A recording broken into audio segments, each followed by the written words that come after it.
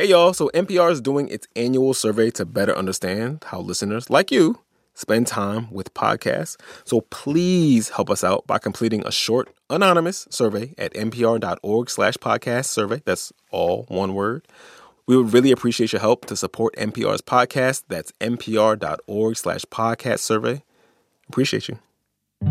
This is Code Switch from NPR. I'm Karen Grigsby Bates. It's a milestone no one ever wanted to reach, but recently the United States passed the 1 million mark in COVID deaths. And that's a conservative estimate. Many experts believe that number might be considerably higher, the result of undercounting and misdiagnoses. If COVID has taught us anything in the past 2+ years, it's that racial disparities in healthcare are even more acute than we could have guessed. During the early days of the pandemic, before vaccines became available, poverty and the underlying conditions that accompany it often, diseases like asthma, diabetes, and high blood pressure, all made it more likely that COVID patients of color would, as our guest today says, live sicker and die quicker. Our guest is Linda Villarosa. She's just published a book, Under the Skin, The Hidden Toll of Racism on American Lives and the Health of Our Nation. Linda knows hospitals. As an award-winning health and science reporter, she's been in and out of them for decades. Currently, she writes long-format stories about the nexus of health and race for the New York Times. And she comes from a science-y family. Her dad, Andres, was a bacteriologist. Her mom, Clara, a hospital administrator. So in the late 90s, when Clara Villarosa called from Denver to tell Linda her father was hospitalized and she was urgently needed at his bedside, she flew to him immediately and was astonished at what she found. I was working at the New York Times newsroom, editor of the health pages, and I was pregnant. And my father was really sick. So he was sick in the hospital with colon cancer. And I knew that, but he took a turn for the worse. My parents were living in Colorado, and my mother said to me, "You need to come home." I didn't know how bad it was.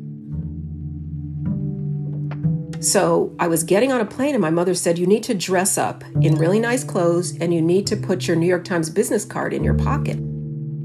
I didn't know exactly what she was talking about, but I jumped on the plane, pregnant, got off the plane, all dressed up, and I said, "Mom, what is going on?" And she said, "Your father is really sick, and he's in the hospital, and they're treating him like," and she said the N-word. I was totally alarmed. My father is a bacteriologist. He also is a very well-dressed, very kind, courtly kind of person. But when I got to the hospital, he was in this dirty gown. He was really disheveled. His hair was all over the place. He was super upset. And he was also shackled, basically, to the bed. He had restraints. I went to him to give him a hug or a kiss, and he whispered to me, "Get me out of here." And my mother understood hospitals. She had been a hospital administrator. She understood why we needed to get dressed up, because we needed to make them respect us and in turn respect him. So they explained to people at Andres VA Hospital that if the staff gave her father clinical explanations for what they needed to do and why, he'd get it. He'd be much less agitated. There'd be no need for restraints. That advice worked. But her father's hospital experience was a life-changing one for Linda. The racial discrepancies she'd heard about in theory suddenly became very real and painfully personal. My father passed away not long after that, but that really turned a corner for me to understand that that was real, that we had to do that in order to get them to humanize him and treat him well.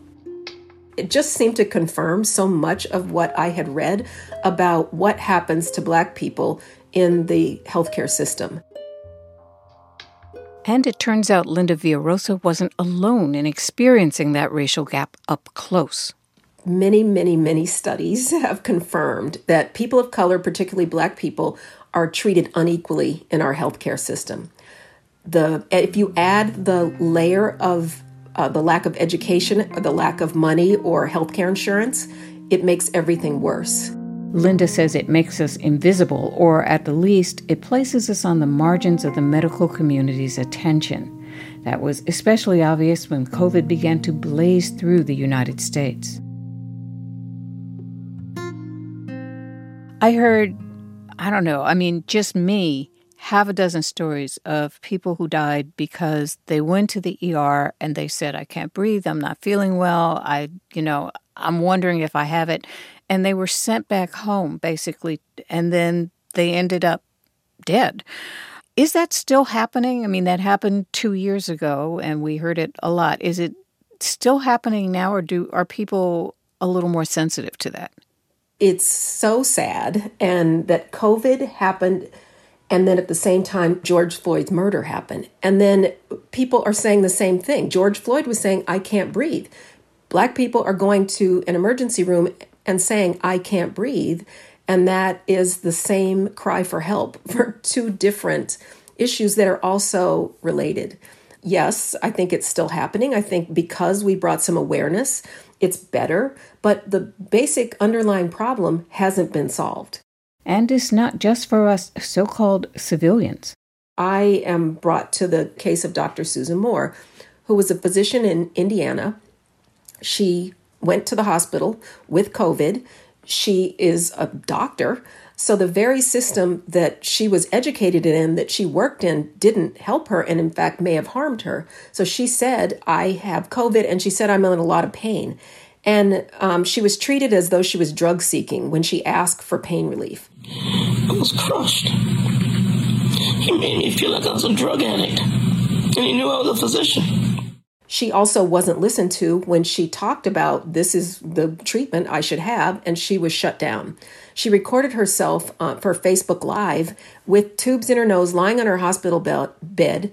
And what really struck me is throughout that recording, her refrain was, this is how Black people get killed. This is how Black people get killed.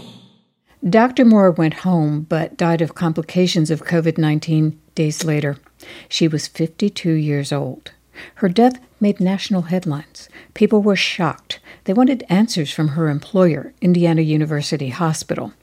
The head of the hospital said one factor that led to Dr. Moore's experience was that the nursing staff may have been intimidated by a knowledgeable patient. So knowing more didn't help her. She's too smart to treat? Too smart to treat because she was a Black woman, and that wasn't the expectation. And if you look at the research in how doctors behave, I don't think it is people going into medicine because they want to do harm. Their very motto is do no harm. But I think, what the research says is people have trouble relating to people that aren't like them. And so there is a relatability question because we just don't have enough healthcare providers of color, mainly physicians who have the most power. And that's what we need to change, along with getting people to look at people as humans and not as races. Mm-hmm. It's a touchy matter, but I have to ask, do you think COVID would have been handled differently if in the beginning, say, we were hearing that it was sickening and killing white people disproportionately? Right at the beginning of COVID, so let's call it March 2020, we were starting to get a whiff that Black people would get it worse.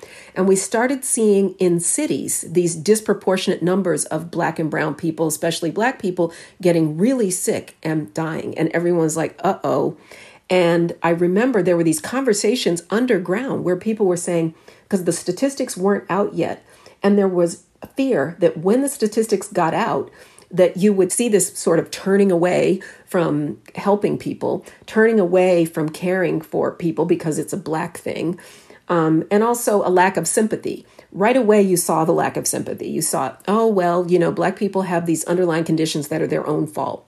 We've been told that before vaccines, COVID recovery was determined largely by a number of factors that are described as comorbidities, factors that many Black and brown people often have to live with daily and often have a connection to residential segregation. Things like high blood pressure, diabetes, asthma, obesity.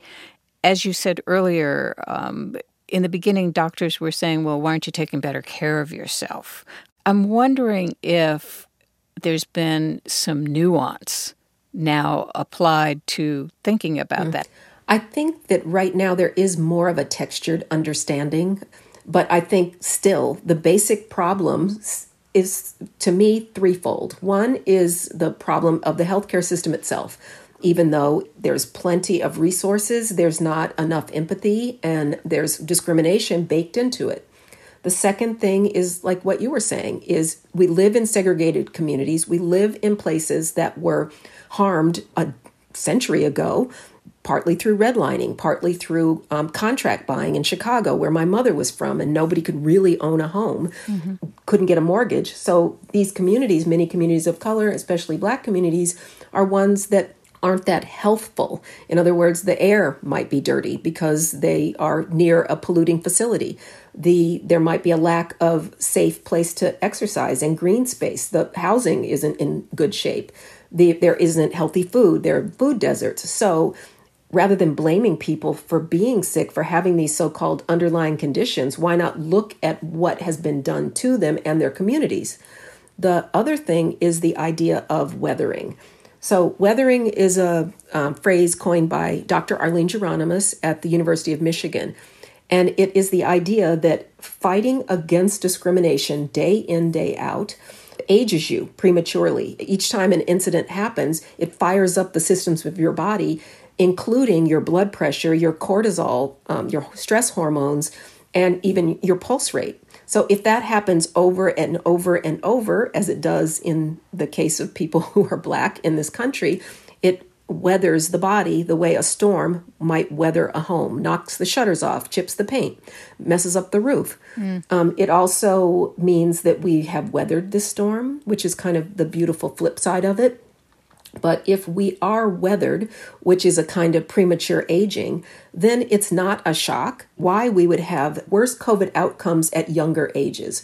So we get sicker from COVID 10 years younger than the average white person. And so that came out during some of the, when COVID happened, it was like weathering just was proven by this terrible statistic. The other thing is it just shortens our life. And that is, you can't keep blaming people for that. That is something beyond.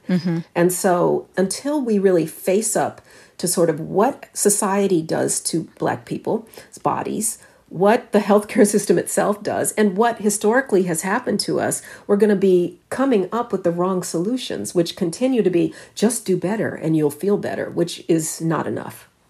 A lot of people don't think that AIDS, HIV, which you covered extensively, and COVID are related beyond the fact that they're both viruses that seem to be killing Black and brown people in higher proportions. What are the reasons for that, do you think? Well, I think in our current, society and how we think about medicine, we think about it as an individual choice to be healthy. So it's about each person should take responsibility for their own health in order to have a positive health outcome, which unfortunately is a fallacy in a society and in a healthcare system that's riddled with inequality and discrimination. And so both HIV/AIDS and COVID, people think, oh, you could avoid that. It's your own fault. You got either of these diseases. And so that kind of unsympathetic, lack of compassion treatment and framing is very unhelpful and makes the inequality worse. And maybe makes the patients that the medical community could have had reluctant to even go through those doors. I think that's really true. We'll be having these questions about Black folks not wanting to go to, being involved in the medical system, and then it turning out to be harmful. Then the conversation goes to, oh, well, no wonder because of Tuskegee. My thing is, it's not about Tuskegee. It's what happened to you last time you were there, or what happened to someone you love last week. Our medical system is the most expensive and, certainly the most technologically advanced in the world. And it doesn't always go wrong. But certainly if there's this layer of discrimination that people are met with if you're Black and brown, then you don't want to seek medical treatment. You don't want to get a vaccination. You don't want to get an HIV test. And it's not your fault. If something legitimately is happening, you have a reason to be afraid, then it's not your fault.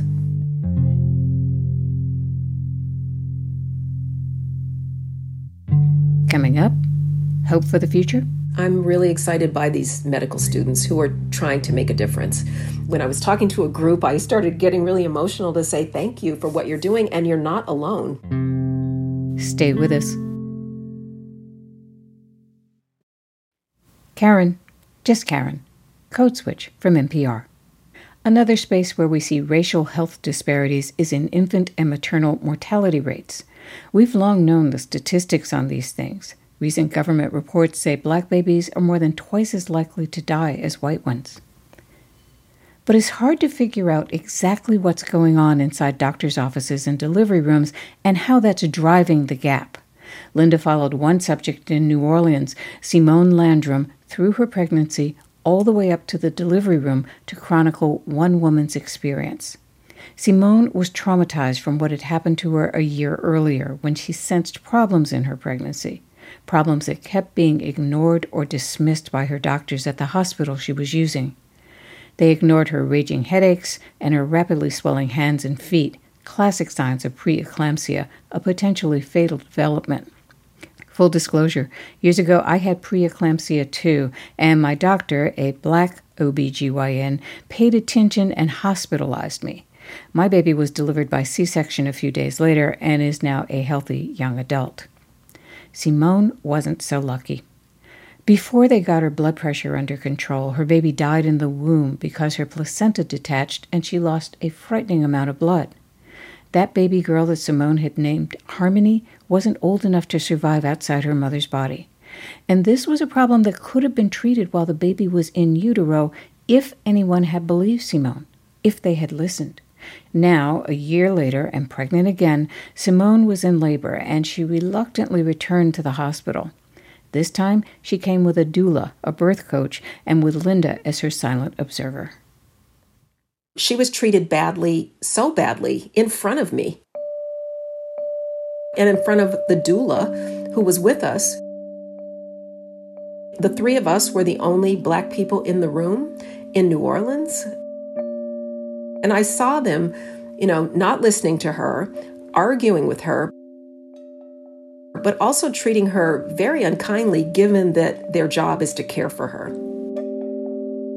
One of the things that struck both the doula, Latona Giwa, and I at the beginning was they interviewed her multiple times and they said, "How many children do you have?" And she said, "I have 2 children, and then I lost a baby last year." And then they said, when was the demise? And they kept calling the baby she lost the demise. And that baby was a little girl who she named Harmony. And when she died, Simone herself almost died. And so to repeatedly keep asking the same questions, but also referring to this painful, traumatic experience in her life as a demise while she's in labor, and the labor wasn't going great. The current baby was at risk. If you know that someone has been traumatized the year before and things aren't going great right now, you should not be calling the baby the demise. Part of the reason, at least, that there's distress here with mother and baby is because of the way she's being treated. And so I could see that. The doula could see that. So they were looking at the machines, and clearly the baby was was in some distress. There were lines all over the place. I could look at the machines, but they weren't looking at her. An update. This story had a happy ending. Simone Landrum delivered a healthy baby boy she named Kingston. But back to my conversation with Linda. Is part of it that Black and brown patients in general aren't believed? That we have that Serena Williams story. Serena Williams, of all people, talking, she's Black, but she's very wealthy and pretty much known around the globe. And yet when she had her C-section and was recovering and said, something doesn't feel right, something isn't right, you need to do more tests because something's not right. She was pretty much blown off, and she was staying in a very fancy hospital. When I talk about racial health inequality or racial health disparities, the first assumption is that I'm only talking about poor people. Mm-hmm. And so certainly poverty is, I have complete compassion, and it does worsen anyone's situation, makes things hectic and stressful and difficult. However, even when class isn't a factor and the person is in a really nice hospital like Serena Williams, she still wasn't believed.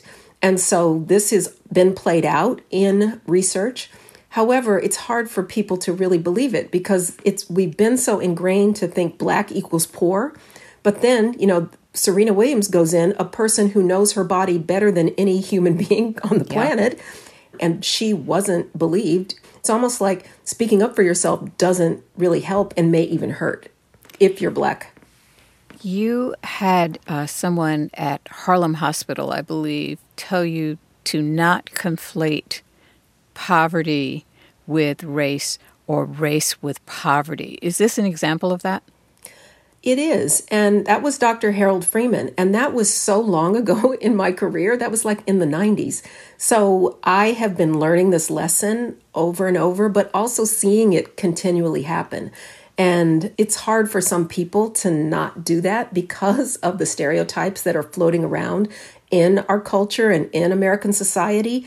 But still, it's harmful to patients if you're tackling the wrong problem. So if you're saying, well, if we just tackle poverty, then the issue of racial health inequality will go away. Mm-hmm. But that doesn't help. And that's one of the things that I really emphasize in my own reporting to say, don't conflate race and poverty. They're two different, can be related problems, but they are different. And race in itself is also a risk factor for health inequality and health problems in America. Are there big studies that pop into your mind immediately when I ask about studies that indicate that bias is a problem? The one that really gets to me is it was in that big unequal treatment document from 2002. And the one that hit me was about amputation for diabetes. Mm-hmm. So they looked at amputations for diabetes. The other thing is people have the same level of diabetes, so, the same severity. Still, Black people, even when other parts were equal, everything was equal, Black people were still more likely to get a foot amputated. And so I don't think individual doctors go in being racist. However, somebody made a decision to too often cut off the foot of a Black person. And that was the one that really hit me. I just kept picturing that, picturing someone made that decision. And if I remember correctly, that while amputation may save the patient sort of in the short term, they have other ancillary medical problems that are attendant to the amputation as time goes on, right? True. Very true. And also you have an ambulatory problem when you don't have your... So that is a terrible thing to happen, especially if it's being handled in a way that isn't fair. And there's some bias baked into this very system. This document is the gold standard, but many more studies have come after that, including the ones that are the most infamous around pain tolerance. Even in cases where we were complaining more of the pain, we were getting medicated for it less because of an old assumption that we have super high pain tolerance and that we don't feel pain the same way. And so because I'm Black and there's an assumption floating around that's maybe been left over since the 1600s that I have higher pain tolerance, that's unfair and we have to address that. I'm thinking that if people are not given the pain relief that they need, that it's not adequate to actually assuage the pain that they're having, then they find other ways, perhaps to self-medicate, which may not help the pain much, may take the edge off, but may provide other problems that hadn't been on the board before. Is that a thing? That is really a thing. And, the thing that really strikes me is Not only like self-medicating, very true, but also just being depressed, because long-term chronic pain is, makes you sad, makes you angry, makes you depressed. And so that's not fair for someone, because of some form of discrimination in our healthcare system, to be living with chronic pain that they self-medicate, they're sad, they're depressed, they can't work. That's wrong. Having done this for several decades and also at this COVID-intensive time, I'm wondering, Linda, if you think that there's any hope at the end of all of this. I mean, COVID kind of shone a pretty glaring spotlight on the just radical inequities along racial lines that exist still in this country. Is there any hope that that illumination has maybe been the starting point for starting to correct some of those inequities, for maybe putting policies in place that might change some of those inequities? Or is this, we're just going to keep continuing as we have? I think there has been movement. In California, certainly healthcare providers that work with pregnant women and birthing people have to go through some kind of anti-racism training. And that was expanded to be almost everyone in the healthcare system in the state has to go through some kind of anti-racism training. So certainly it comes in different flavors. Some of it isn't the best, but at least there's this nod toward saying, yes, we understand and we see this problem and we're trying to do something. It may not be enough, but it's something. The other place where there's a lot of energy is in medical school. And so I did a lot of interviewing of medical students, and many of them in this generation were politicized by Black Lives Matter when they were in undergraduate college. So then they went to medical school and they brought that same kind of activism and that spirit with them. And it's very exciting to see groups of medical students pushing back against parts of their education that they say, well, this is old. I don't want to be a doctor like this. I want to confront my biases and not enter the field with them.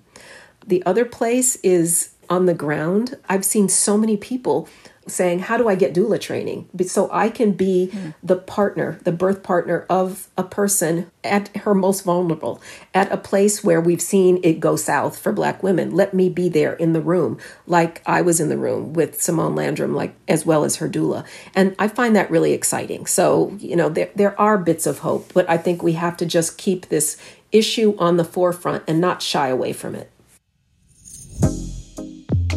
That was health journalist Linda Villarosa.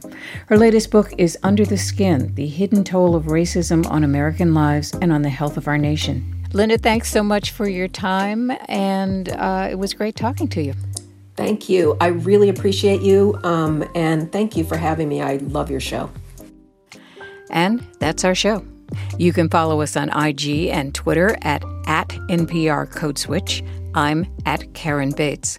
Subscribe to our newsletter at npr.org/newsletters. This episode was produced by Kumari Devarajan, edited by Steve Drummond, and fact-checked by Taylor Jennings Brown. Shout out to the rest of the Code Switch fam: Christina Kalla, Jean Demby, Alyssa Jeong Perry, Leah Dinella, Summer Tomad, and Diba Mohtasham. I'm Karen Grigsby Bates. See ya.